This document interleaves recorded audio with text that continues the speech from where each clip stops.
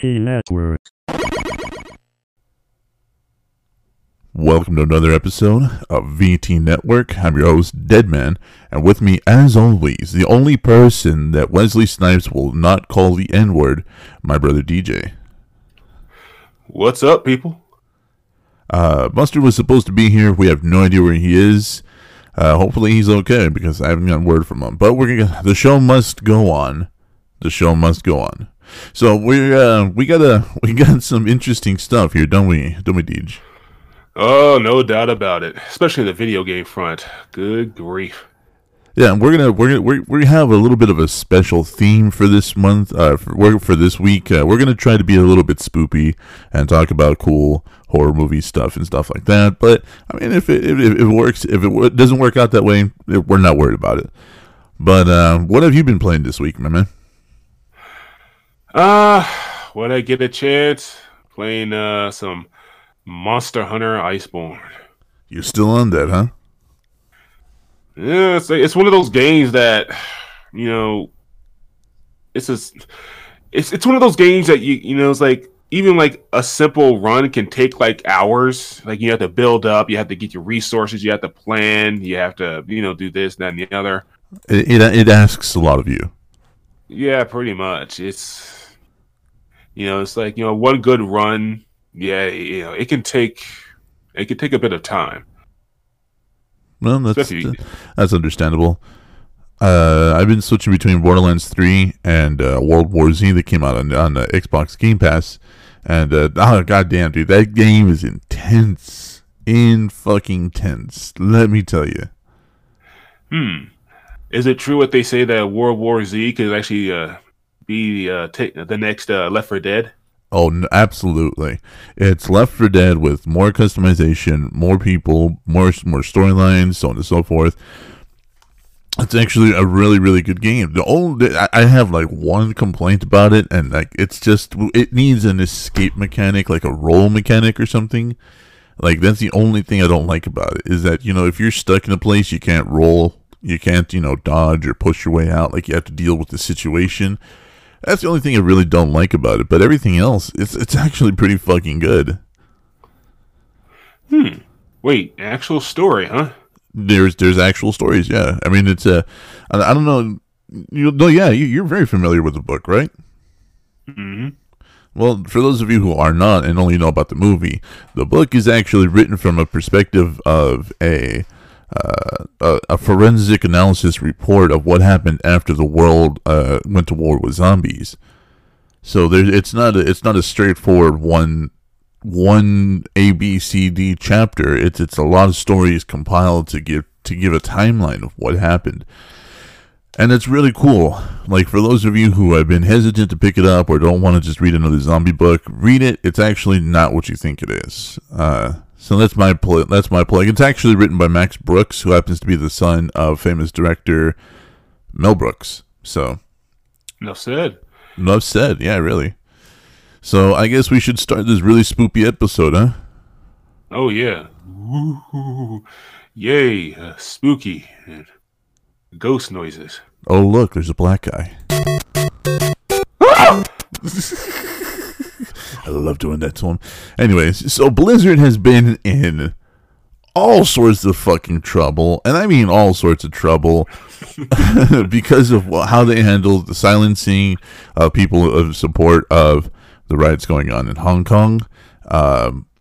And so apparently a player named Blitz Chung came out in support of the Hong Kong protesters, and so what they did was they stripped him of his titles, stripped him of his prize money, called him mean names, stole his shoelaces, they ran over his dog, they drowned his goldfish. Anything I missed? Drowned his goldfish? How could they? Monsters, bro. But Blizzard, you get the finger waggle. For shame. For shame, sir. For shame. Go ahead and read that, Deej. We'll get this whole thing started. Of course. After days of internal and external protests, pressures from U.S. senators, players, and human rights organizations. That's right. The U.S. government itself has gotten involved in this, people. That's a lot. Yeah. Blizzard has finally addressed why it suspended and revoked prize money from a Hearthstone player to express support for Hong Kong protesters last weekend. My. Blizzard. And they're part of Activision, and Activision is just fucking up all over the place. They are. See, they can't afford this kind of shit they can't right now. Not right now, no.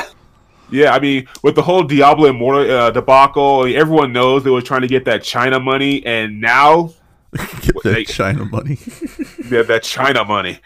And this is like another example of that, but this time it's like, okay, now you kind of went a bit too far, but some people have to learn the hard way. It's ridiculous. I'm just like, why? I understand, trying to appease your investors and stuff like that, but I don't think it should come at the price of somebody's freedom of speech. Like we argue that they're a private they're a private entity and all that other stuff, and we understand that, but this does come down to a freedom of speech type of thing, and I don't like it.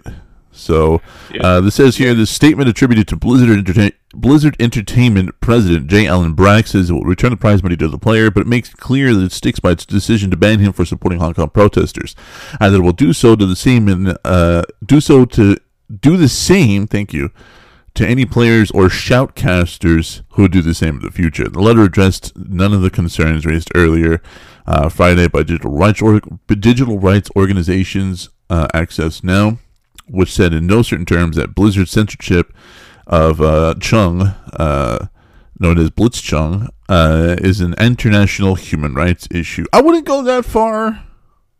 Well, it's another country, so it kind of is. But the problem is that right now the government is actually looking at the gaming industry as a whole.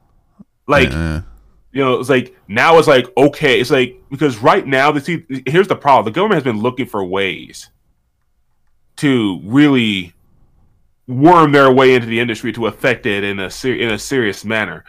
And, with all the douchey things these companies do, throughout the years, everything's going to a head in this whole gambling thing. It's like, okay, now the government's like, okay, we're getting like people supporting us here. It's like, this is like a government's wet dream, and like something like this, and we know about the tension between the U.S. and China right now. I don't think there's much tension. I think they got us by the short and curlies, but they got, and we don't like it. The U.S., man. It's like, we're supposed to be top dog or nothing. And, that tension right here. So I'm not surprised that something like this has escalated to even the U.S. government is starting to get involved on this. And this is going to be like literally one more bullet in the chamber. And if Blizzard doesn't freaking swallow its pride and fix this quickly, get ready. Buckle up, buckaroos. Yeah, no, actually, the more you're saying it, the more it's making sense that the U.S. government does want to have a finger in this pie. Exactly. And by making this a human rights issue, because Blizzard is an American company, so they are subject to whatever the fuck the American government wants to do. And I think they just can't afford this right now. And and they're fucking up for the industry for the rest of us. Mm-hmm. So fuck this, man. This is this is getting nuts. And the worst part is, folks, it's not over. No, it isn't. So, see, when people think like, this is going to be another video game crash, it's like, it's not going to be like the last one where the industry just stops. It's going to be like where everything's like I guess the video game equivalent of 1984, where everything's regulated. Ooh, yeah, I know what you're talking about. Yeah, for those of you who are not old enough to remember, in 1984, the first, I guess, the ESRB ratings were kind of enforced because before that there was no standards and practices or censorship for video games. Anybody could make anything they wanted.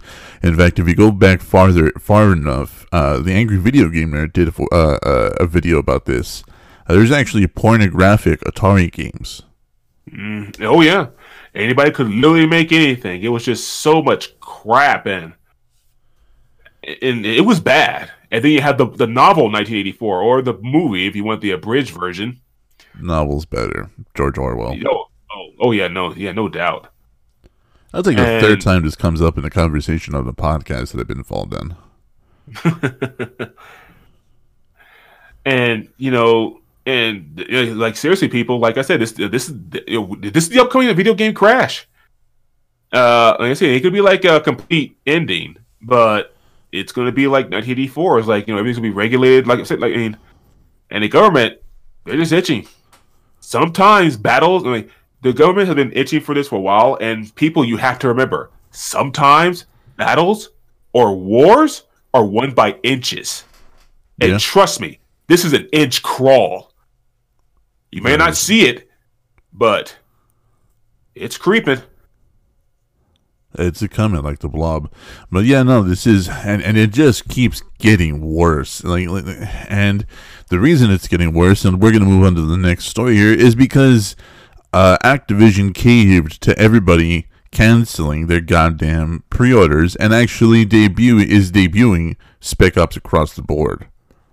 Now, for those of you who listened a couple of weeks ago or last week, we were all saying, what the fuck, whatever, it's Spec Ops. Nobody plays Spec Ops. Apparently, we were all fucking wrong, and Spec Ops has a very active and live community.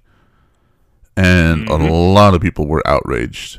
So, and they did this very quietly. I was looking at this. This was this was just something from Sony. But I was trying to find it. Hold on.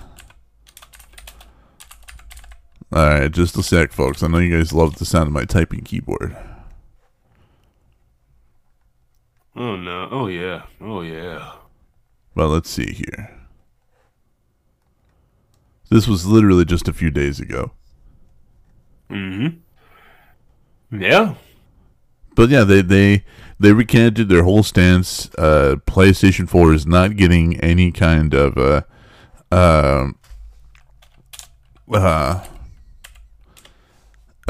day one advantage or anything like that. It's just they're now releasing it across the board, and they caved. And I think that's just fucking funny.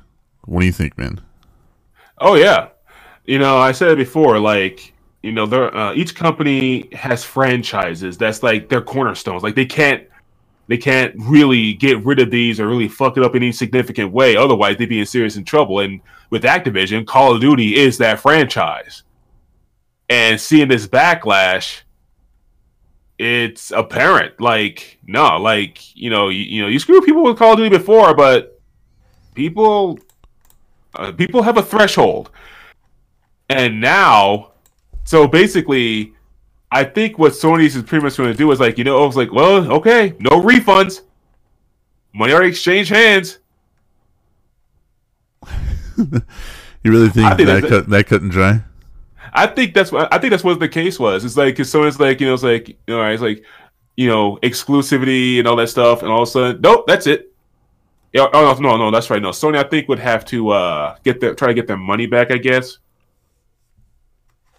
Yeah, because I mean, I have no idea what deal they worked out, and that's actually kind of what we were talking about a little while ago. What deal they worked out, or what fucking content exclusive bullshit they have with Sony, and why they've had it for so long. And it's just it's ridiculous. Yeah, here we go. Finally, here we go. I found one. Okay, hold on. Well, while he's doing that, folks, but basically, it's exclusivity. Like, come to our console and play it. I mean, this is really nothing new. It's it's literally the name of the game. Console exclusivity. Heck, I remember back in the Super Nintendo Genesis games, games will be released that have the same title, but they could be completely different games altogether, like Exo Squad. Like on the Genesis, I think it was like a rail shooter, and on the Super Nintendo, it was like some other type of game. It was like weird, So this isn't really anything new. It's just one of those. it's just one of those. You're taking out a completely game mode. I mean, people didn't really mind maps, I guess, all that much. I mean, I guess they minded, but there wasn't that much of a fuss because they're maps, and the time exclusivity wasn't that long, like maybe like a month or something. But Yeah. and I don't think it would have been that much of a backlash if it wasn't like a whole year. Like by the time it's available, the next Call of Duty is coming out. There it is. I think that's Found it. that's what really shot him in the foot. If it was like a week to a month, they would have been outraged, but probably not as much outrage. Something they could weather, but 1 year to the point where it's rendered obsolete. Yeah, no, Yeah, that's completely obsolete. Not just obsolete, completely obsolete. Because let's not forget that these fucking games come in waves. Mm-hmm. So let's take a look at this. Go ahead and read that. And this is from the official blog.activision.com. Available on all platforms when Modern Warfare launches on October 25th, one of the series' most beloved game modes is back. Reimagined in a collection of expansive, interconnected operations against a new and encroaching threat. Players will assemble into strike teams of 4 to execute multi-phase objectives, which together will advance the overarching story of Modern Warfare. So interesting. This is actually going to be this is not a separate Yeah, this is what that's what I'm loving right there. Available on all platforms when Modern Warfare launches on October 25th. And they've not addressed it. They have not said sorry. They have not said, "Oh, by the way, we changed our mind." No, it's just, "Oh, it's available for everyone. It's cool." Well, do you want to talk about why that happened? No. Yeah, pretty much. I'll tell you, dudes. I'm curious. I said it last podcast, and I'll say it again. I wonder how much the social media people make. You mean my stupid cat meme? Yeah. Oh, yeah. Exactly. I mean, that's the thing because they're the ones who have to deal with the shitstorm. Yep. Basically, they're pretty much the toilets. I wonder how much they make. I honestly do. Because I hope it's enough to afford their own manor or something. They have to get paid a decent wage because putting up with as much shit as we give them, and I'm saying we as a collective, not just me and DJ. It's a lot. But let's get into some spoopy stuff here. Doom Eternal has been delayed from November to March of 2020, and Bethesda has announced that id Software and them have decided to delay the game in order to live up to our standards of speed and polish. The studio acknowledges this may be disappointing to fans, but believes that Doom Eternal will be worth the extra wait. Oh boy! And they have new modes as well. Invasion mode. What's the other ones? That's it. That's the only one they list. New mode, invasion. Anything else? No. Plus. So we'll see where this goes. I mean, Doom was one of my first gaming experiences back when Doom 95, when it was the most. It is still, by the way, technically the most shared and installed video game of all time is Doom 95. I remember playing. I don't remember if it was Doom 1 or Doom 2. I was playing with a best friend of mine, Richard, and we were playing co-op back when this was just the modem days. And I was like all in. I was gung ho. I went in. I started trying to do the mission by myself, and the whole fucking time, Richard is sitting at the spawn. And he's just typing out the events, and he's just writing a little book in the chat. Meanwhile, I'm dying over and over again and screaming for him to help me. But instead, he's just writing a little novel about what's going on in Doom. And that, believe it or not, that actually kind of that actually inspired me to write. So, Richard, what are you doing? I'm writing your memoirs. I can use a little help. Or should I say your eulogy? Yeah, no shit, dude. That's actually pretty. I love Doom, but it's a weird thing for me because Doom kind of started my whole gaming motion sickness thing. Really?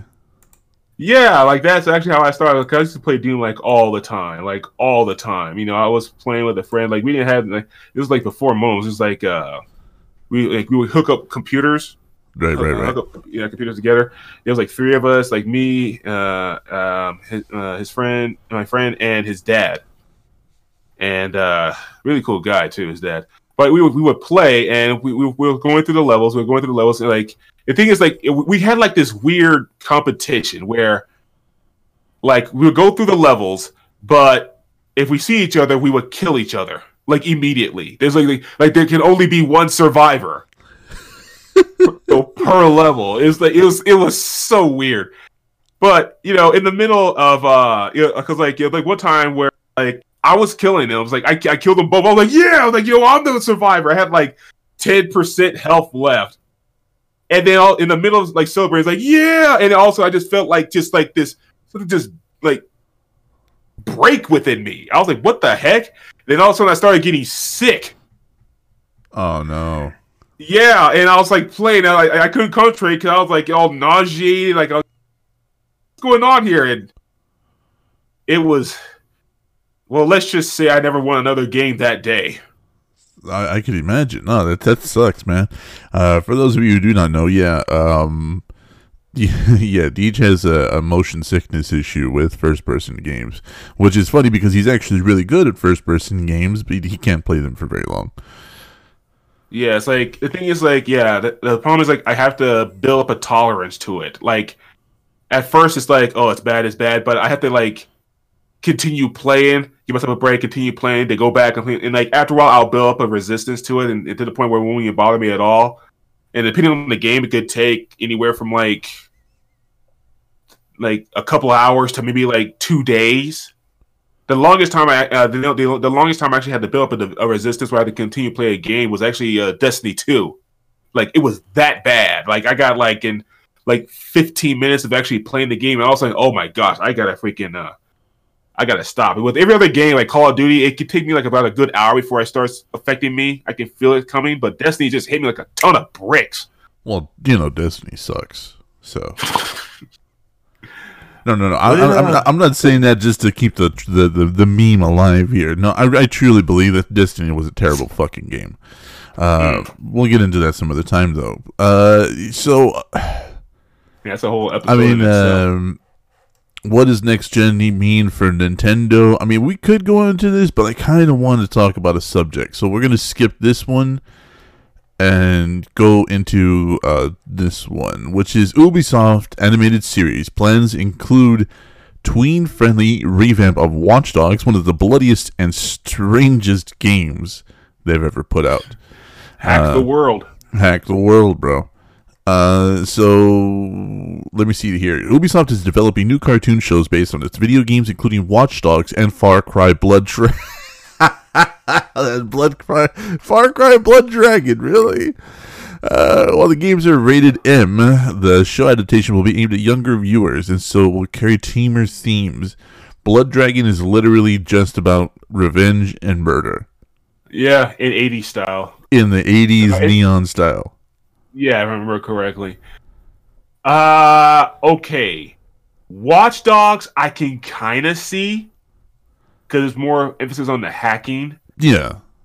But Far Cry, like, come on. Like, you play a guy hunting basically a group of people in bloody ways. I mean, seriously, people, play Far Cry, like any of the Far Cry with just a knife. And you tell me that's freaking rated teen. What's his name? Rex something? Hold on a sec. Keep talking. Hold on. It's just like one of those crazy things. Now, Blood Dragon, if I remember correctly, the whole 80 thing, like it did have a comedic feel to it. I am not gonna lie, but Rex Power Cult. I mean, the only way I'll actually watch this if Michael Biehn, I think his name is Biehn. I think it is Biehn. Yeah. Yeah, if he actually plays as the protagonist, you know, his voice and everything, I will actually watch that because it's Michael Biehn on the cover right there. Yeah, that's him. Yeah, for those of you, that's Hicks, by the way. So You know, Hicks, Reese from Terminator 1. he was Kyle Reese, yeah. Mhm. So yeah, this game is so ridiculous. It's so over the top. It's so bloody. It's so ridiculous. You pin people with to the wall with ninja stars. Yes, I know they're called shurikens. I don't give a fuck. They're ninja stars, man. I was born in the '80s. Blow me. So look at, oh my god, look at that. I think that, you think that's what they're Fan going art. for? Is that fan art? It's gotta be fan art. It might I be. mean, or maybe not. Who knows? But look at that. Interesting. So that might be the vibe they're going for. Kind of like this He-Man looking thing. Yeah, He-Man / Terminator type of thing, and So so, this was- like I this said, is on the verge. Hold on. so I guess it can work. I mean, it's not like it's impossible. I mean, look at Rambo. You know, like shoot, especially like some one of the Actually, more bloodier movies. That's actually a fantastic point. Look at Rambo. Keep going with that. I like that. Yeah, like especially like First Blood. Like holy crap, or just the Rambo franchise, but. It did make it into a Saturday morning cartoon show back in the 80s, but it was kind of weird. But it's not impossible, but it's just... Especially, I mean, like I said, 80s had more balls. And you compare that to, like, nowadays, where it's like everything's like, oh, everyone's be protected because they're little angels. Yeah. So, I mean, that's why it's, like, weird. I mean, like I said, it's not impossible, but... Like I said, it's just odd. Watch Dogs is a bit better, but Far Cry is not exactly known for its, hand holding. Yeah, no, so I can't find it. I can't track it down. But anyways, it's that is actually a fantastic point, and therefore I have to reconsider my stance on it. Rambo was made into a kids cartoon in the 80s. It had 2 seasons? I think it was. Yeah, probably. I gotta Let's see. check that out. But I mean, if that can be made into a cartoon, like literally one of the bloodiest, fucking, yeah, 2 seasons. So yeah, if it could be made into the one of the bloodiest fucking, series to ever hit film, could be made into a literal goddamn, family friendly, thing of the week. Like, yeah, it can happen for Blood Cry. So I mean, for Blood Dragon. So I don't know. Like, it's a weird place to be at because of how DJ said, the whole censorship thing of we must think of the children, and fuck all that bullshit. So yeah. I don't know, man. But let's talk about video games. What is a horror video game that is so scary, or something that gets under your skin that you just can't play it, or you can't finish it? Oh well, no, I finished those. But definitely got under my skin. God dang, Resident Evil 2. Yeah. Yeah, like I said, I mean, it got on my skin. Like, there are a few games I do want to try out that I'm kind of building up to it. But Resident Evil 2 is the thing that came to mind. I mean, I finished them. I finished them in spades, but both old and the remake. Kicking and screaming.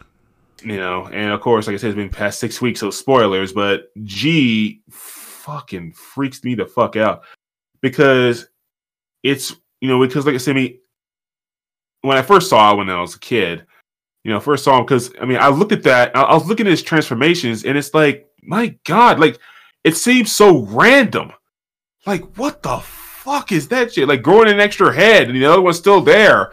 Like, why is that eyeball on his fucking shoulder? It was like so weird. It's like, it was like, nowadays I know. As an adult, like doing research, like, okay, now I know what he was doing. He was actually growing a new body out of the old one. Yeah. But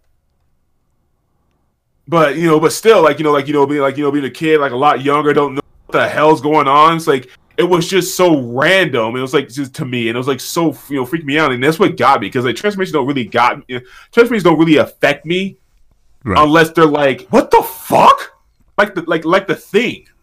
John Carpenter's The Thing, especially the original one. It's like it's like clear. What the freaking do.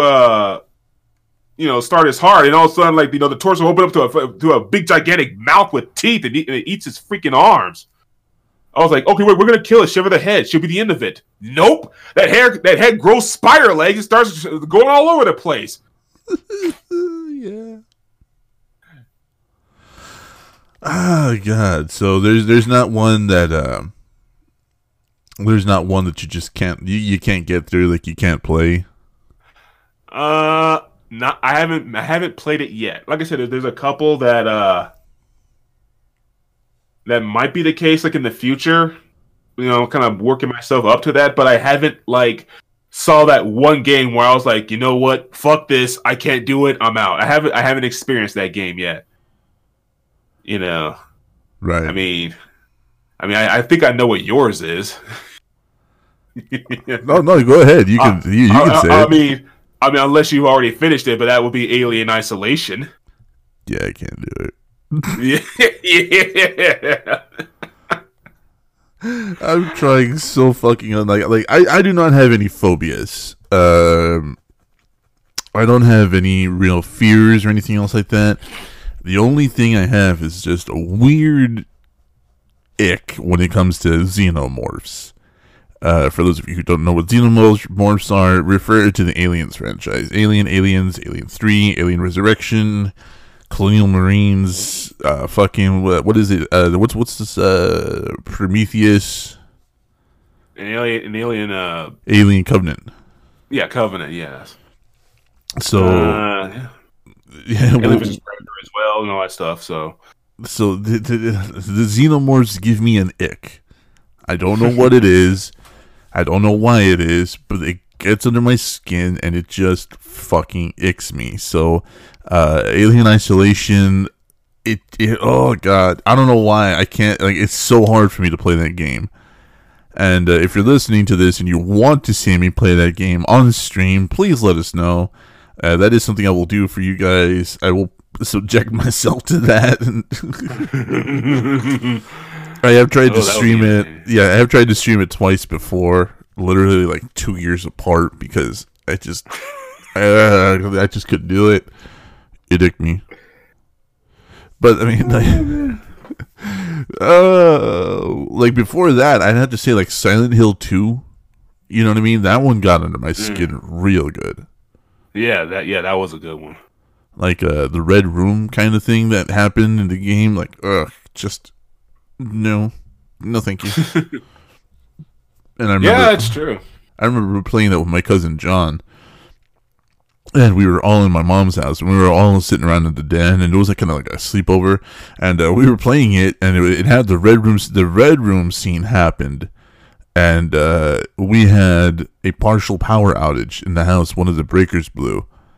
Ooh. So as soon as the Red Room thing happens, boom, breakers blew, half the lights in the house turned off. My cousin threw the controller, crawled into bed, and was like, "All right, guys, I'm going to sleep." Fuck you! I'm telling you, yeah. What timing? What fucking perfect timing! It was just fucking beautiful. But it freaked us all out, right? I mean, he was the only one who literally just dropped the controller, threw the controller, I don't remember which one, and just crawled right the fuck to bed. Do not pass go, do not collect $200, just right there. Oh, so God, and I love playing horror games. I'm working through Resident Evil Biohazard, or Resident Evil 7. That's another one I have a lot of screams with, and I have a lot of fun with, and I can stream that one as well. So if you want to hear, huh? One game actually that would have caught me to stop. Maybe would have been Silent Hills.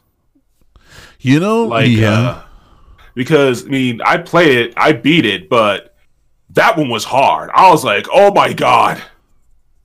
Silent Hills We're PT. gonna, yeah, PT basically is like, oh my god, like, how do I get out of this goddamn house? Did you see the article that said that what's her name is always right behind you? I think so. I think I did see that, but like I said, dude, I think I kind of blocked that out of my memory. I was like, done. I'm done. I was like, save me, Reedish. Yeah, right here. Honestly, right here. This hack confirms you're always being followed. Yeah, right here. Yeah, that makes sense. Cause yeah. I mean, like I said, that got me. Like I was like, oh my gosh, but I just kept thinking. Well, honestly, what got me through that is like, it's just a demo. It's just a demo. It's just a demo. This is really short. You could do this, but it was hard. It took me.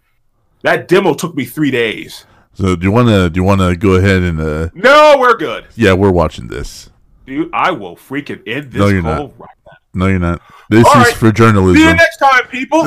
You get back here. This is for No, journalism. I'm leaving, dude. You have your warning. I will leave. I can do the game. I can do this show do this show by myself. This is something that's actually really cool, though. Out. You want to see it? Knock yourself out. So apparently, the ghost in Silent Hills PT attaches to the player's back as soon as you get the flashlight. So this person, Lance McDonald at ManFightDragon on Twitter, demonstrates that you can see some strange shadows. Then he locks the camera in place and walks forward, showing how she's always there following you. So if you want to look away, that's fine. If you want to take off your headphones, that's fine. But I'm playing this clip. Knock yourself out. So, all right. There he is. He's walking down the hallway. He's got the flashlight. So it's just really, this game was so fucking eerie and it was so groundbreaking, and it's a shame that it was canceled, because this could have been what we needed for this generation to live on. So there, he pauses the video, and I believe he hacks it and then launches it, and there she is. There she is right behind him. Oh, that's so fucking nuts. Though she's literally right behind him, like on his back. Like the character that Norman Reedus you're supposed to be is invisible to the camera because it's a first person perspective, but she's literally attached to the. Oh, that's nuts. Ah! So yeah, if you want to look that up, that's from September 8th, 2019. Lance McDonald at ManFightDragon. So, yeah. Really cool. Really cool shit.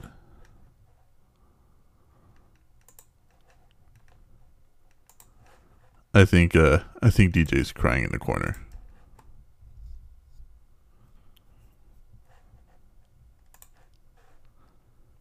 Did he actually leave me? I think he left me.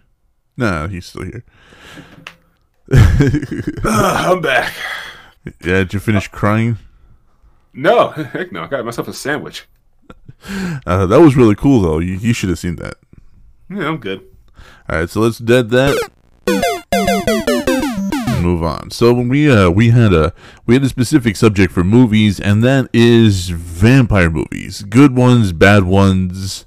What is considered a vampire movie? But I don't think we're gonna get that philosophical. Mainly, we just kind of want to shit on Twilight and praise Blade. So let's I don't know, like what movies were you bringing in? Because you're the one that we talked about this, but I asked you to bring some examples for us so we could discuss them. Do you have what examples do you have? Interview with the Vampire should be a no-brainer. Interview with the Vampire was incredible. Oh yeah, it absolutely was. That film, it's like, what could be said that hasn't already been said? That film, quite fucking literally, right?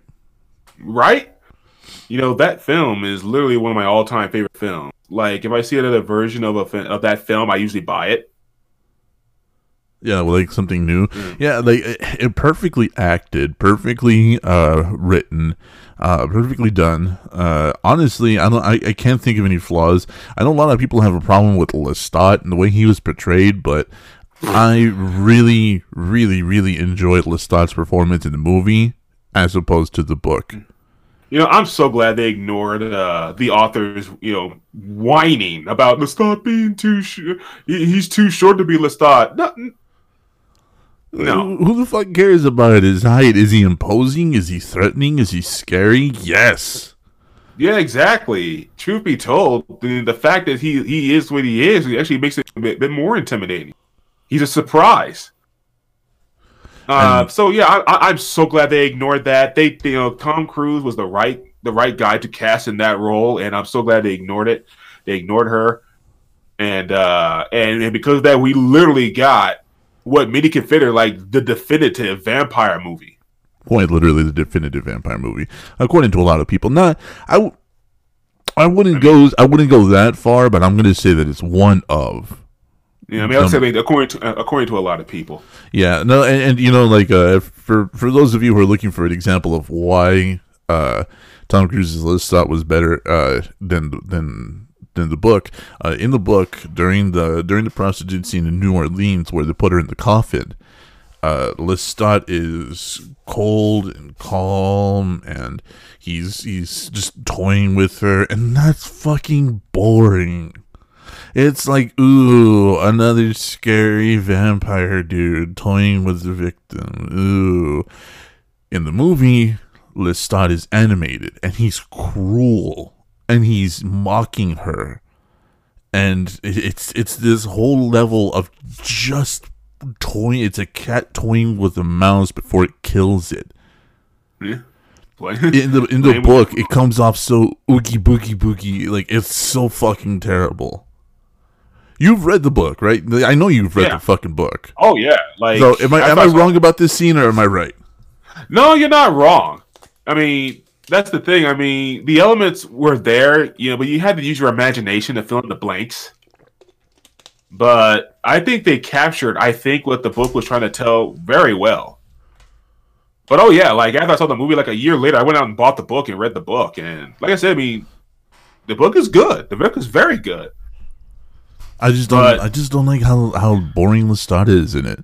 Like Louis almost translated page for page, image for image to the screen, almost.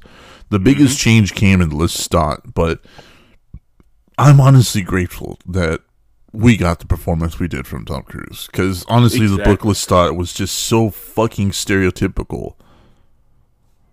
Yeah, I hate to say it, but yeah, it's it's a sad reality, and like I said, I mean, Tom Cruise. That drive to prove, to prove her wrong and to prove the doubters wrong, and I think he knocked it out of the ballpark. Oh, I think it was fucking gorgeous. I mean, I just think it was beautiful. This movie is responsible for my love of Sympathy for the Devil from the Rolling Stones. So, well, what's the next one? Because we agree that the interview is just incredible. Oh yeah, Blade. Blade's another one. Yeah. You know what's funny is I did the intro with the whole Wesley Snipes thing completely by accident, and I forgot we were talking about this. Yeah, you did. So Blade, since you mentioned it earlier. Vampire movie I have difficulty with. Well, it's one of those action more type of deals, kind of like. Oh, vampires! Raw! We're the monsters. But I mean, I guess as a pure vampire movie, that is doubtful.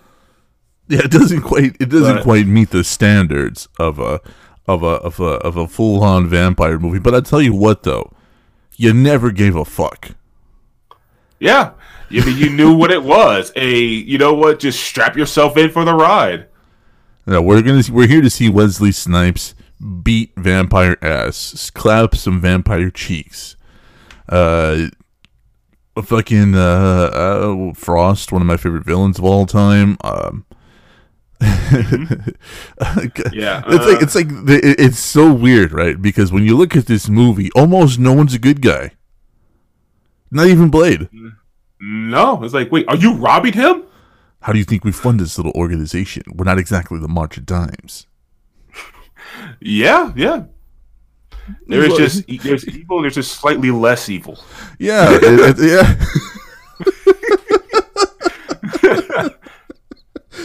Yeah. There's evil, then there's, well, he's not that bad. It's like there's evil, and I can work with this evil. Yeah, yeah. Like it's so fucking strange that that yeah, like nobody's good in that movie. The only person who's even somewhat of an innocent victim are the two doctors that get wrapped up in the whole thing. Yeah, the hematologist and the guy that she was dating at the hospital. That's it. Those are the only two, like, somewhat innocent victims. Mm-hmm. So it's such a weird dichotomy to look at them. Like when you dive just slightly below the surface of that movie, there's just so much more there, and it's so cool. So vampire movie, not quite. Do we give a fuck? Not quite. Right? What's the next one? Let Me In. Oh, Let the Right One In. Well, no. There was that one, and there was like there's this Let Me In. The little girl and the kid. Yeah, Let the Right One In. That's the correct title. It's a Serbian or a Russian film. I think you're talking about the American one. Well, I guess the American one. I guess. Yeah, because watch. Let me just. Because yeah, I looking at it like there's two different films. So. No, it's just a remake. One's in English, one's not. So like, let me see. Yeah, see, Let the Right One In. Yeah, exactly. So two different films. This movie. Man, well, no, you know what? I had completely forgotten about this movie. Well, wait, go back up and just type in "Let Me In" because that's a full adult there. No, that's a little girl. Yeah. Yeah, this is the one that was remade 2 years later. Yeah, it's the same fucking movie. There's just one scene that's in the Russian one that's not in the American one, and that's when they show a certain piece of nudity. But we're not going to go into that. But yeah, I had completely forgotten about this movie, and that's a good call. Jesus fuck. Like, oh god, how do we even begin with this movie? You've seen it, right? Yeah, I saw it. Help me out here. Truth be, it's kind of weird. It's like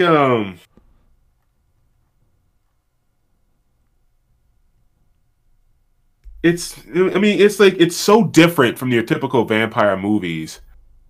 It's kind of like taking, I guess, a vampire's life or existence, and like I guess you've seen it from the victim's point of view, because usually with vampire movies you see it from the vampire's point of view. This is more from the, I guess, victim, I guess, is kind of a loose term in this. I'd say this is a de-glamorization. Yeah, a de-glamorization and a different point of view. Like what was it like when you see it from the other side, on the other side of the fence? You see it from the cattle's point of view. Yeah, that's a good way of saying it. Yeah, god damn it, this is a really good call, brother. Really, really good call, because this movie is extraordinarily complicated. Like for those of you who are just thinking it's another vampire movie, it is not. It involves a bullied little boy. It involves some really violent stuff towards the end, right? Mm-hmm. And it's so toned down in the American one. If you want to watch the correct one, watch Let the Right One In. It is unabashedly violent in some of the parts. Man, I don't want to spoil anything, like, because it is so fucking good. Like, this movie is so fucking good. And I cannot sing its praises enough. Now, does it qualify as a vampire movie? Absolutely. I think this is one of the best ones. What do you think? Oh, no doubt. Yeah, like no doubt. Like if people ask me like, what's a good vampire movie? Interview with the Vampire, Let Me In. Like if you see no other vampire movies, that's just like pure vampire, watch those two movies. Yeah. But I would suggest watching Interview first to get a more feel of what vampires are. Because with Let Me In, you kind of know what she is. At least the audience knows. But it does play with the identity a lot. Like exactly. So I would recommend like Interview first. Get yourself a situation to the what vampires are proper, and then like Let Me In.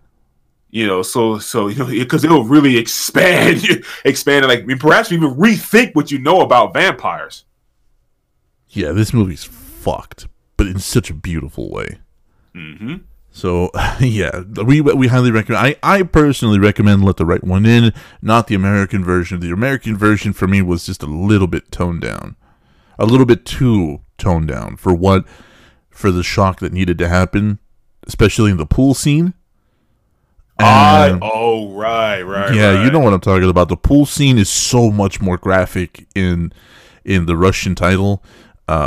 Yeah, and in another scene that doesn't happen in the American one, that happens in the Russian one. And again, that involves a certain piece of nudity, but we're not going to talk about that. So, yeah. What's the next one? Well, like I said, I mean, we think, you and I think it's going to be a little bit overrated, but a lot of people love it. Bram Stoker's Dracula. Ah! Case in point for Dead Man. God, I hate this fucking movie. Now, do not get me wrong. I loved everybody involved in this. This is Gary Oldman, Winona Ryder, Anthony Hopkins, Keanu Reeves, Carrie Ells, Billy Campbell, Tom Waits was in this, fucking Monica Bellucci. This is an all-star fucking cast. Why do I hate this fucking movie so much? Because it's so over fucking rated. Oh my goodness. Guess we found Dead Man's Titanic. One of them. I mean, okay, like, come on, help me out here.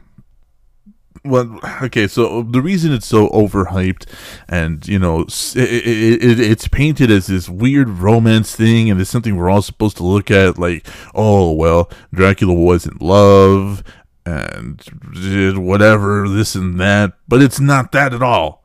It's not that at all. It's a terrible fucking telling of a book that was already bad.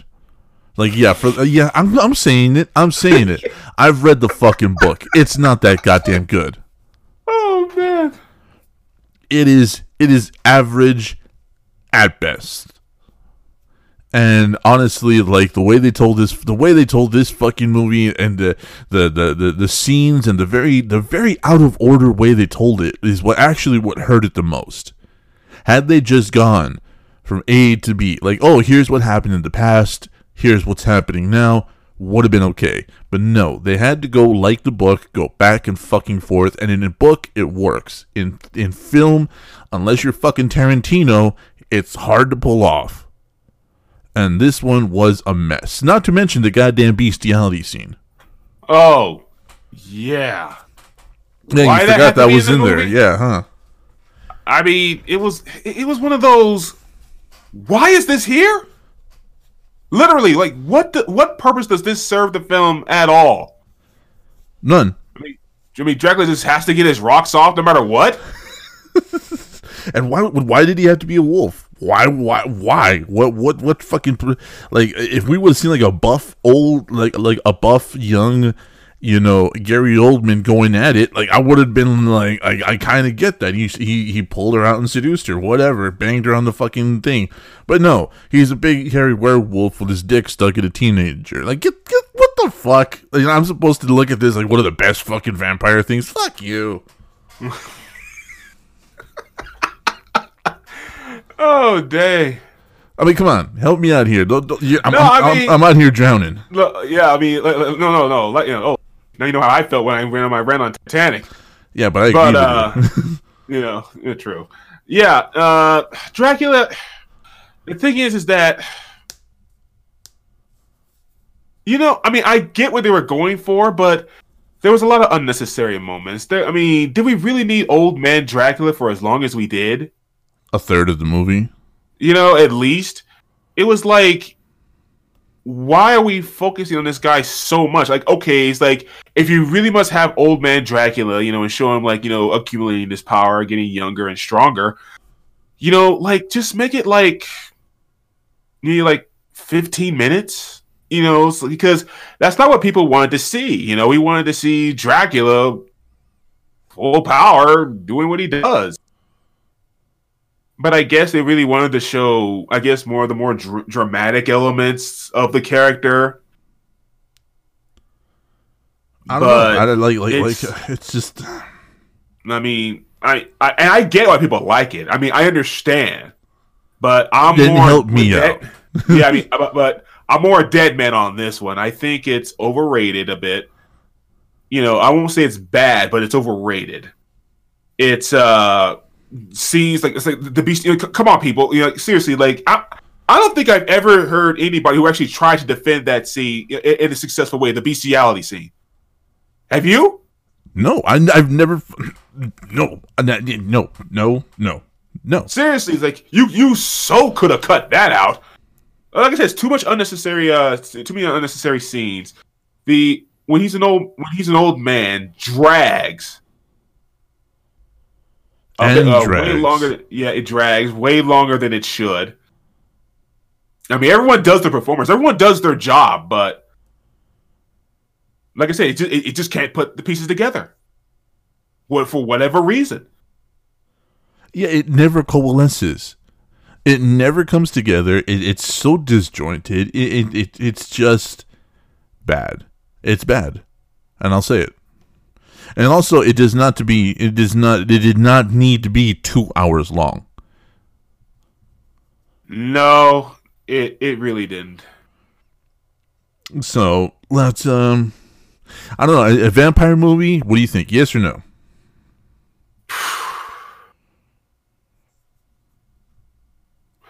As a vampire movie?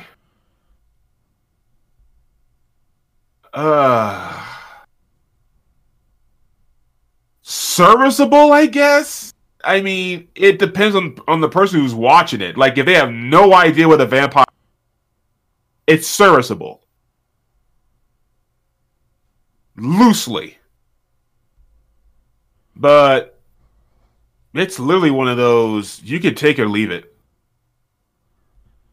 Yeah, I mean, does it essentially meet the criteria for a vampire movie? Technically, yes.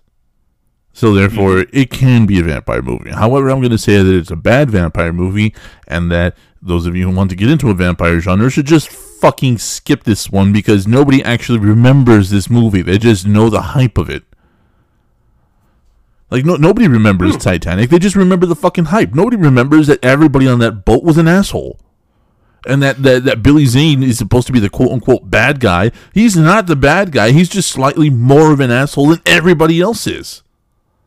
So nobody remembers this fucking movie. They just remember the hype behind it, and it's overrated, and fuck it. What's the next one? Because I'm getting all fucking... Yeah, getting all kind of hot and bothered under there. I haven't watched this because I kind of forgot it existed. But what about, speaking of Dracula, like Dracula Untold? I do want to watch it. Untold. Which one's this one? Dracula Untold, like that recent Dracula movie that happened. Oh, yeah, I've seen this one. It is not a vampire movie. Okay.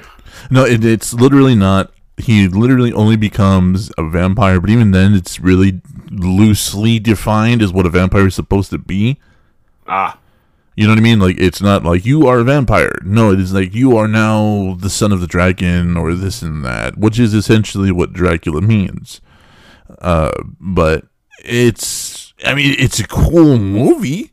Like, it is one of these turn your brain off and just have a lot of fun. You know what I mean? Yeah. Yeah. So, like, yeah, it's a cool movie. I recommend it. It is not, however, it is not a vampire movie. Like, it's very misleading because you spend I don't want to say like too much, but like 2/3 of the movie is not about vampires. So it's not a vampire movie. I can't call it a vampire movie. It's a fun movie. I recommend it, but that's about it. All right, I got 2 more here. All right, what's the next one? 30 Days of Night. 30 days. Your nightmare. Your absolute worst nightmare. All right. Vampires discover Alaska. Hey. Ooh. There's a place out there where it's night for 30 days. Hey. Yeah. Yeah. Yeah. Yeah. That's essentially the movie, guys. Yeah, pretty much. Vampire realize, hey, buffet. Come back to us. Focus, dead man. Focus. That's literally the movie. Well, come on. Does it meet the dead man? Come back to us. Does it meet the criteria? Oh my god. That's literally the movie. That's it. That's the whole, in summation. That's it. Is it a vampire movie? This is more like a monster movie. I can't say it's a vampire movie. It has none of the classic, I guess we haven't actually set the precedent of what a vampire movie is or isn't. Let's talk about that real quick before we go into 30 Days of Night and why it's not. So, the seduction thing is big in most vampire movies. The use of power or the use of supernatural forces to drive people to do what they want, that has to be at least somewhat in there. It doesn't have to be prominent, but it has to be at least somewhat in there. Number 2, their appearance, of course. Like we said, Blade is not technically a vampire movie, but it kind of is. Even Let the Right One In has a certain image to it, has a certain visual to it, and in that makes it very much so one of the best vampire movies out there. And lastly, a good story. Like, honestly, you can tell vampire stuff day in and day out, but unless you actually make the story compelling or make the story based around what a vampire is supposed to be doing in these situations, it fails miserably, which is why, again, Let the Right One In is so important in these vampire talks, is because you have a very, very compelling story. You want to know more. The same thing with Interview. Like, you want to know more. You want to go further into this world because you have a really good story. So that's it right there. That's what makes a good vampire movie, or that's what makes a vampire movie. 30 Days of Night, I can't consider a vampire movie because they don't have any prominence with any kind of supernatural power. This is more of a monster movie, especially considered that the original guy that wrote it to be a monster movie. That vampires were not going to be the Louis and Lestat type, that he wanted them to be an apex predator and look more like a shark. And that's actually on film. Like, he actually did these interviews and said that. So, I mean, I can't consider it a monster. I can't consider it a vampire movie. What about you? I can understand that. And yeah, I mean, it's true. Like, you can literally replace these vampires with literally anything.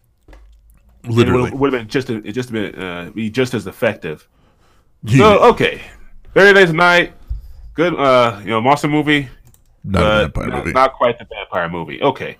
And my last one, I was like, potential good vampire list is either the original or the remake, whichever one, but Fright Night. Ooh. Let's bring up both. Have you seen the remake? Yes. Okay, so we got a bit of a story here. Let's just get the first one out of the way here. Yes, totally a vampire movie. Mm-hmm. Yeah, I agree. Has a lot of cool campy tropes to it. Has a weird amount of gore. like a weird body gore that happens in this movie. Yeah, especially at the end, it was like so weird. You know the scenes I'm talking about. I believe so. The stairs. Oh wow. Oh yeah, the stairs. There you go. Yeah, okay. So, sorry, folks. We do that to not give any spoilers. Like we're very weird about this kind of stuff. But yeah, Fright Night, 1985, written and directed by Tom Holland, not Spider-Man. Starring some big names for the time, which is Chris Sarandon, who played Dandridge, William Ragsdale, who was Charlie, Amanda Beers, Roddy McDowell, and Art Stevens, Stuart Stern, like really, really big names for the time. So like for the time, Stephen Jeffries, this guy was huge in the 80s. Roddy McDowell, of course, playing Peter Vincent, the Vincent Price knockoff, which I think was one of the funniest fucking things ever. So yeah, classic vampire movie, very cool vampire movie. A lot of combat between vampires and what's his name? Charlie. Yeah. Like, oh god, it's so good, and it's good for a good creep if you're into 80s horror stuff. Yeah. Like, so yeah, I'd have to say good. I'd have to say, yeah, classic vampire movie. I agree. I mean, I do. It was like, it's like literally like, if you like 80s stuff, it's I mean, not just a vampire movie, but just like if you like 80s films, it's like one of those 80s films you have to see. It's requisite. You have to see. Yeah, no, totally requisite. Like if you say you're an 80s kid and you don't fucking you haven't seen Fright Night, what are you doing? And yes, it has sequels. Ignore the sequels. So let's talk about the remake though, with our boy Colin Farrell and my boy fucking David Tennant here, who plays the remake of Peter Vincent, who instead of being a Vincent Price knockoff is a Chris Angel knockoff. And rest in peace, Antoine Yelchin, who plays Charlie. Oh man, yeah, I forgot about that, huh? Dave Franco also plays Mark. Christopher Mintz actually plays Ed, which I forgot about. He's actually really cool.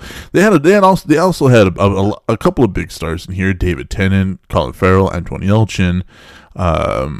So this one updates the original story, and I really like this remake. Like, I have a soft spot for remakes, but I think that's been mistaken for that. I have a soft spot for good remakes. Is this the same classic vampire story? Yes.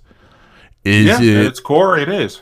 Yeah, no, it's the exact same story. I just think I really did like this remake. And before I go into it, what are your thoughts on this? Go ahead. Colin Farrell, do more of these. That's pretty much my. I told it to Devin after I first saw that. Colin Farrell, make more of these types of films because it just works. I mean, you didn't think it was going to work, but honestly, he kind of fit the role like a glove. Yeah. It had you engaged. I mean, to be told, like when you look at the premise, you look at the type of movie it's going to be. Like I said, I mean, being an '80s kid, watching it.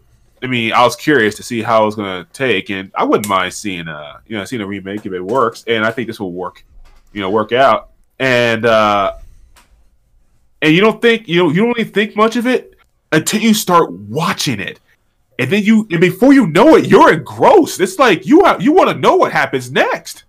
Yeah, they pump up everything in the remake. They pump up the violence. They pump up what happens in the characters. They actually play more of a convincing. I'd say a more convincing version of themselves in the remake than they do in the original, because in the original you're along for the ride. In this one, you become a little bit more invested, and there's certain little things that happen in the remake that didn't happen in the original that I thought was really cool, like the doorway scene. Remember at the back door? I think I forgot that one with the beer, where he's offering him the beer. Oh, right.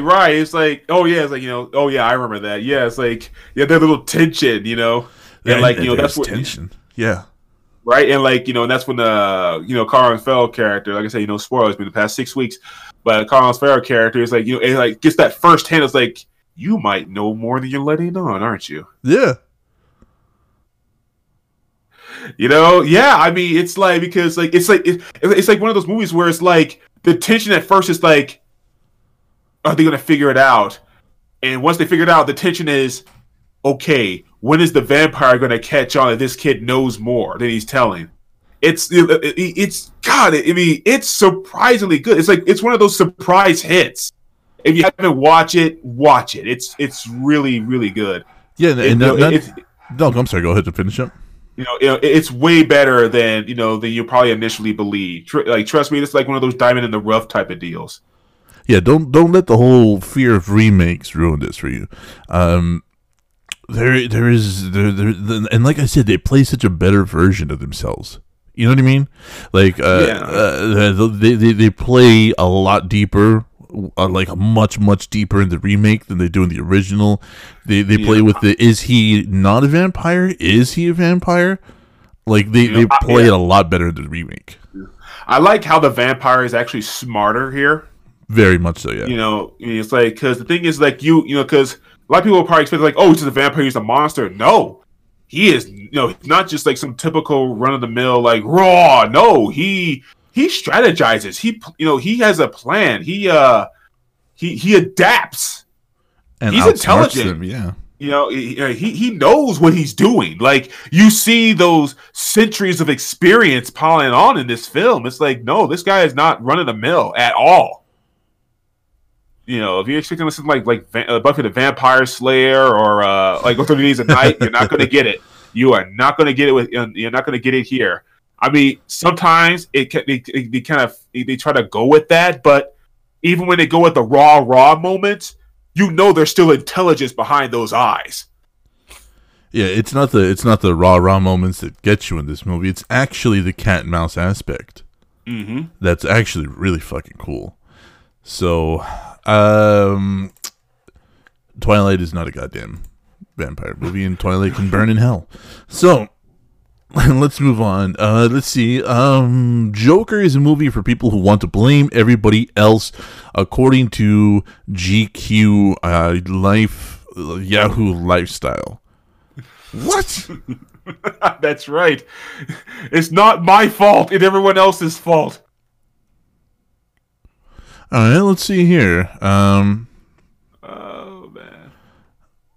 Okay. All right. The irony of Joker's climax is that its most interesting idea has nothing to do with Fleck's journey towards becoming the Joker. Instead, it's the film's running thread about a slow simmering class war that's finally started to boil over. The Gotham City of Phillips film is on the verge of breakdown at the start of the movie, only in need of the slightest push before descending into chaos. So, okay, hold on a sec. I'm gonna. You still haven't seen this movie, huh? No, not yet. All right, hold on a sec here. All right, so I'm trying to find out where exactly they're. We get to get to the point of the article. Yeah. Where, blame everyone else but yourself or something like that. Or it's like, hey, Joker's a blueprint for I can do whatever I want, or something like that. I don't know. I mean, that might be what the article's going for. But from that title, that's what it sounds like. They never make the point.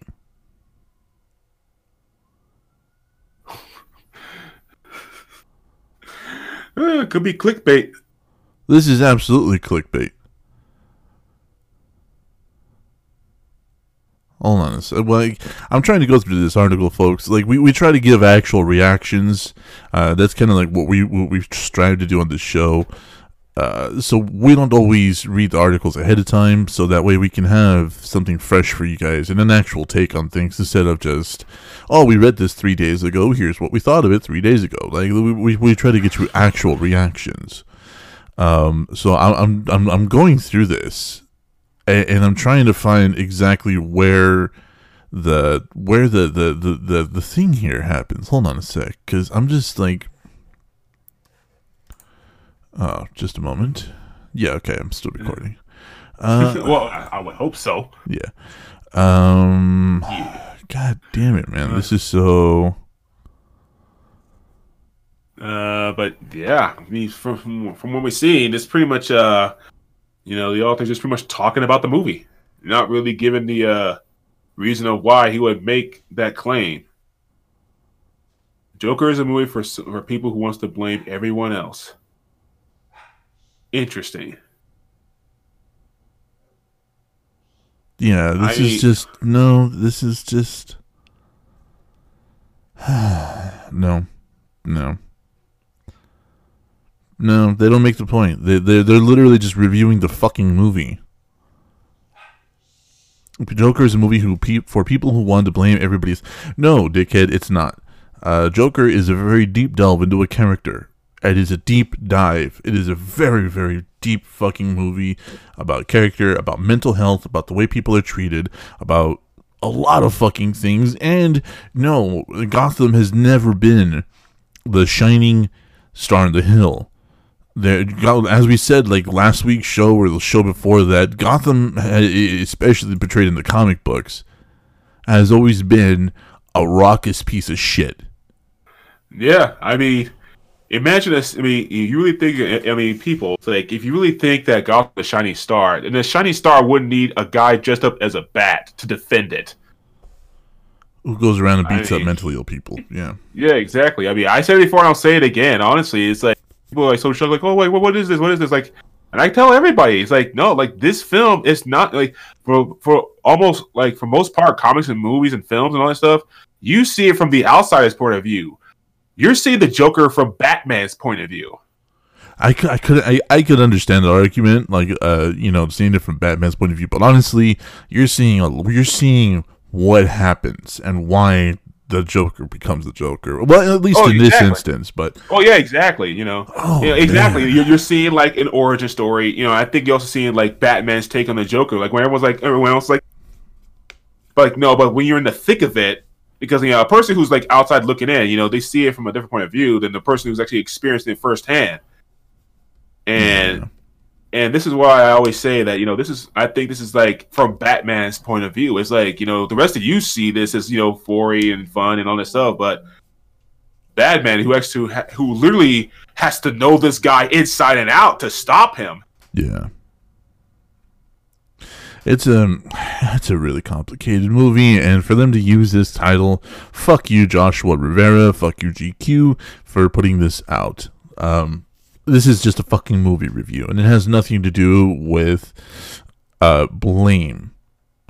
Because honestly, like I said, there's certain things in this movie that stick to the lore. And I cannot go into details because it has not been 6 weeks. Excuse me, and DJ hasn't seen it. But no, fuck this. No. This is an incredible movie, and I hope it really does go up for Best Picture. And right now, there's actually a lot of people protesting the idea that it's being considered for the Oscars. But let's not forget that The Shape of Water 2 years ago was about a merman fucking a deaf woman.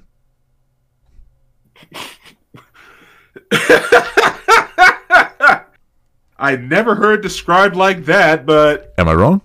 In basic terms, you're not wrong. That's yeah.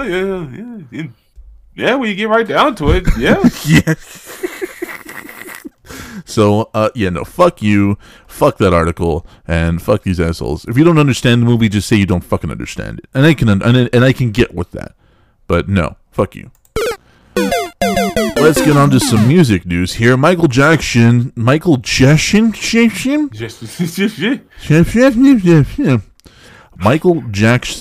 I can't do it. Michael Jackson musical should stay away from Broadway. Thank you. What the fuck? My mouth just stopped working. I was like, no, don't want to do it. So let's see. Producers of the new Michael Jackson musical said Thursday that they are being brazenly moving forward with their misguided Broadway show, despite the tidal wave of controversy caused by the recent HBO documentary Leaving Neverland. And by the way, fuck Leaving Neverland. Yes, that one. Yeah. Once again. So once again, they're basing off of all this controversy off a fucking documentary that has already been proven time and time again to be fake. It is fucking fake. Nothing. All of this bullshit has been disproven. And once again, all the accusations. Yeah. All the accusations have been pretty much disproven and fake. But god dang, they just keep. Jeez. And go ahead and tell them who to go to get all that information. Yeah, want to make that a little bit bigger? Razor Fist. If you ever want to see the compelling argument for why and why it's all fake, go look at our homie Razor Fist on YouTube. He has, I think, at least 7 to 8 hours defending Michael Jackson vehemently, intelligently, and with facts, which is what we like. Yeah, and the thing is, dang, I forgot about Razor Fist, but yeah, and the thing is that he posts these facts on the video. You can actually look it up yourself. Like, so even if you don't take his word for it, see for yourself. Like, it's there's story after story. There's interviews, documents, like there's so much evidence disproving that BS of the whole allegations. But my gosh, they just can't. These people they're freaking parasites. They are parasites, and fuck them, and fuck that documentary. And if the Broadway show is well written, then I see no reason that they should not go forward with it.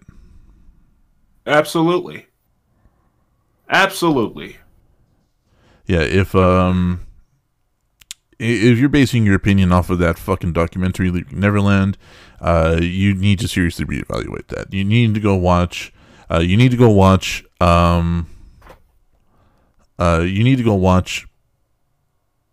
Razor Fist. Razor Fist. Thank you. For some reason, I blanked. Razored your mind. Razor Fist. I mean, heck, like, or just check it out. Like, there's interviews, there's interviews, there's audio, there's audio talks, there's them admitting that half of the shit is fake. There's accounts, they even had the guy, or one of the guys, who was the same guy that did the accusations. Yeah, they even have him on freaking audio saying tape, it's like, on tape, pretty much saying, oh yeah, we're gonna screw this guy. I'm gonna get a lot of money. They pretty much have it. They have audio evidence of this guy literally telling I forgot who he was talking to, him saying, yeah, we're screwing with this guy. Well, I'm getting money. One way or another, I'm gonna get paid. That's basically what we were saying. It's like, people, like, it's right there. What more do they have to do for you to freaking understand? You have to beat you senseless with it. Yeah, so go ahead and read this, and we'll comment a little bit more on this part right here. Oh man! Normally, producing a Broadway musical is a way to make money and to encourage art. But continuing with the Jackson musical, produced by none other than the Jackson estate, is nothing more than a stubborn crusade against men. Is that what it says? Men? Yeah. Against men. Interesting. Nothing more than a stubborn crusade against men who say their lives have been destroyed by its main character. It will make audience cringe. You know what? Nah, I'm done with this. No. Yeah, this is just fuck stupid. You in the fucking neck. Johnny, whatever, Oleg Sinsky from the New York Post. Fuck you. All right, no, I'm done with this. You're a piece of shit. This was not an article about the goddamn musical. This is an article about why Michael Jackson should be shunned, and fuck you for that. You piece of shit. I don't mean to get heated, but I fucking hate when it's like, oh well, we're gonna talk about the Broadway musical. No, instead I got you to click on this article, and I'm gonna tell you why Michael Jackson sucks, and why this musical sucks, and why they both suck together. Like, fuck you, dude. Fuck you. Yeah, I couldn't agree more. Screw that. Fuck that guy. I'm done. This one's about Prince. People celebrates the life of and music of Prince in a special edition. I don't really know. Let's see. Hold on a sec. It's a 96-page book, features rare photos and remembrance from his friends, including producer Jimmy Jam, who worked closely with Prince and knew him since childhood. So, really cool remembrance. I guess go pick it up. Oh yeah, I mean, like I said, I enjoy Prince's work. I mean, he definitely stood out as I guess unique in during his era. I'd say unique, yeah. So like I said, I mean, so if you're ever interested in Prince, you know what, check this out, because he's an artist that will definitely grab your attention. If you allow, he'll definitely grab your attention. And sure, he did some weird stuff like oh my gosh, like I still get a chuckle when I think of his introduction of his new name. The artist formerly known as Prince. Remember that whole spiel? Yeah, no, like he's now a symbol. Like I remember when that happened, and that was all just like, okay, question, how do I pronounce that? I'll be like, I have a question. Can I see your driver's license? Yeah. Or something like that. I just need a little confirmation here, homie.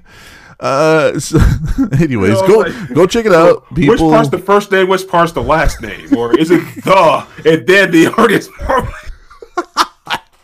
Like I said, people, it's no disrespect to the man, but no. I'm sorry. Like that name and the introduction was just hilarious to me.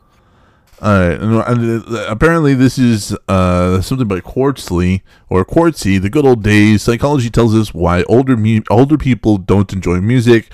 However, I've already read something that completely fucked this entire article. This is he's talking about his father not liking modern music. But if you read here, this is not a scientific study.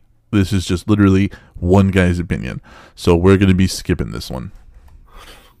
I'm sorry, dude. If he came out with, studies, and he came out with, we have surveys, polls, studies, something. He's like, no, my background as a psychologist has given me insights into this puzzle.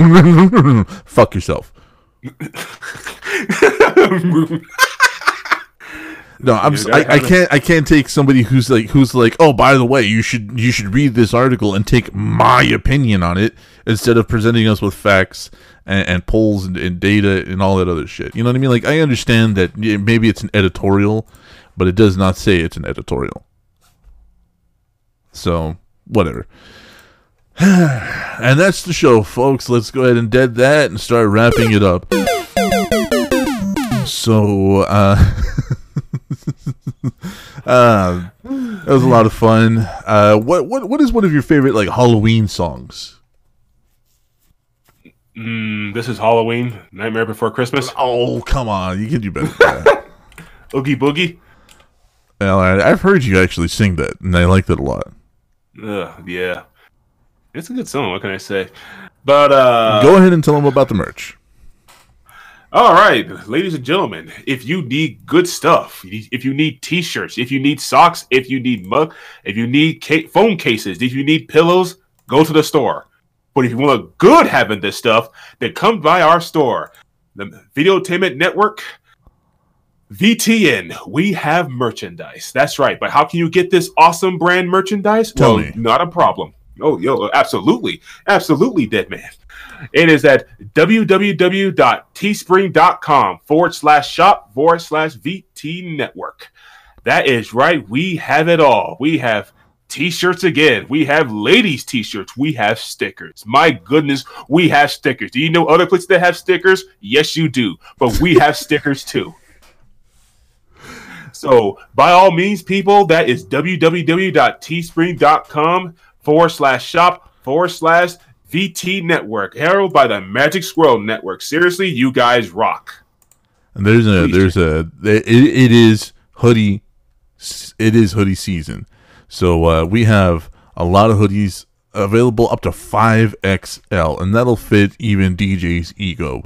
So trust us, get over there, buy some stuff. If you want to get a hold of us, though, go to VT Network 2 on both Facebook and Twitter. That is the number 2 on Facebook and Twitter, and you can yell at us, you can tweet at us, you can give us suggestions. Let us know if you want us to stream this month some spooky Yuki games. Let us know. To get it to email us in case social media isn't your thing, that is vtnetwork84@gmail.com. So drop us a line. We're looking forward to hearing from all of you. Thank you. We want to say thank you to the Magic Squirrel Network for picking us up, for giving us this platform and this opportunity. Thank you to Paul Schroyer. Thank you to Juice in the Morning. Thank you to our friend BJ, who listens to our show every now and again, but always gives me good feedback. And thank you all for listening. We're going to be going out to a bit. I don't know. Like I want to say it's a costume song. It's a bit Halloweenish, but we'll do it just for this one time. We usually don't go out to songs, but we're gonna go out to this song. So at least it's not "You Deserve an Oscar." Now, that's horrifying. I really wanted to, but I'm not gonna do it. So tell them what we're gonna be listening to and say goodnight, DJ. We'll be listening to Prince, Bat Dance. Yep.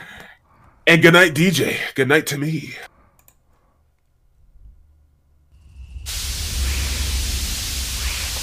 God, I love this music video.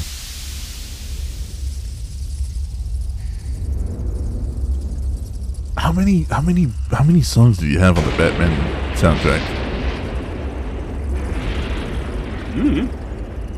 Because I'm seeing this one, I'm seeing Party Man, I'm seeing a couple of other ones here, but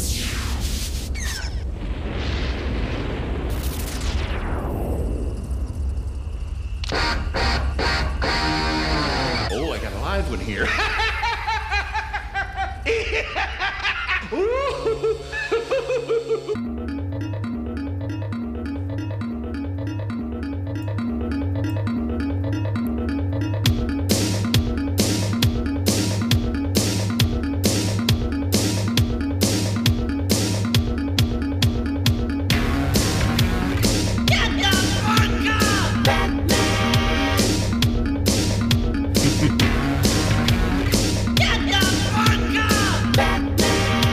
is he really dropping an F-bomb there? I think he is. Yeah. Go with a smile. God, this is so strange.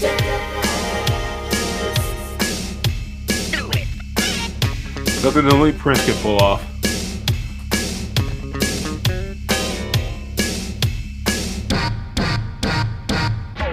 Keep busting. You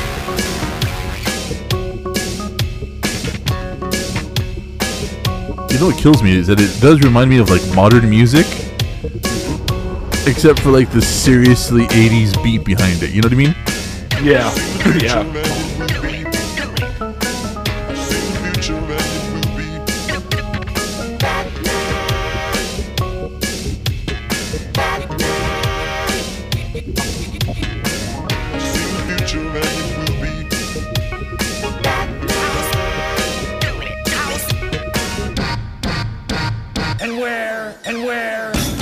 That guy was like, please don't miss.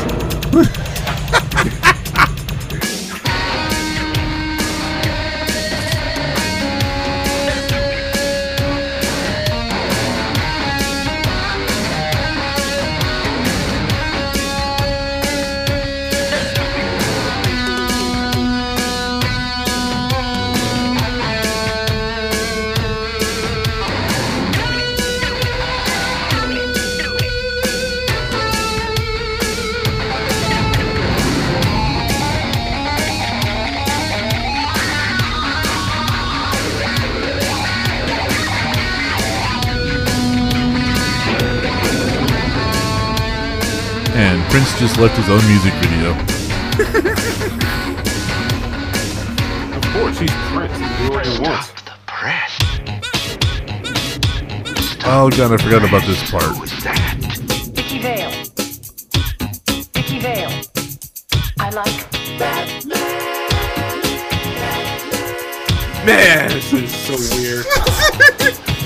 What the fuck is this? Bruce Wayne. I tried to avoid all this, but I can't. I just gotta know, are we gonna try to love each other? Stop the press. Who is that? Vicky Vale. She is great, isn't she? Ooh yeah, ooh yeah. I wanna bust that body. Ooh yeah, I wanna bust that body. I'd like to. Ooh yeah, She's out there right I now. wanna bust that body. Ooh yeah, Well, Miss Vale.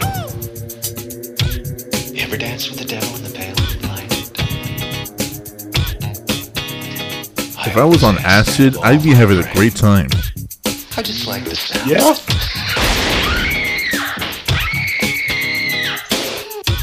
I've gotta go to work.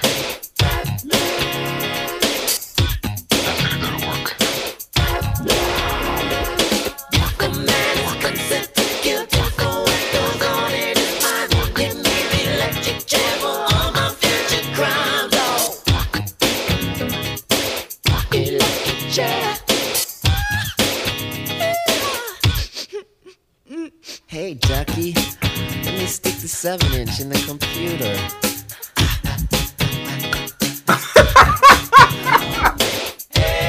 I don't even know what the fuck I'm looking at. Oh my gosh. I think I've had about as much as I can handle. What about you? Yeah, I'm good.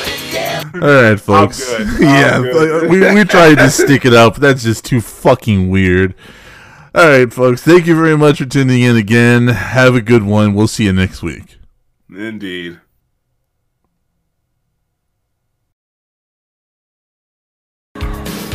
Kumite, and welcome to Van Damme and Jean-Claude, a monthly Jean-Claude Van Damme movie review podcast hosted by myself, Paul Schroyer.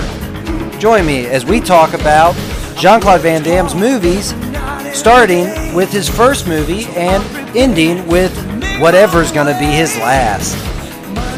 We talk about everything Jean-Claude Van Damme, including how many splits did he do?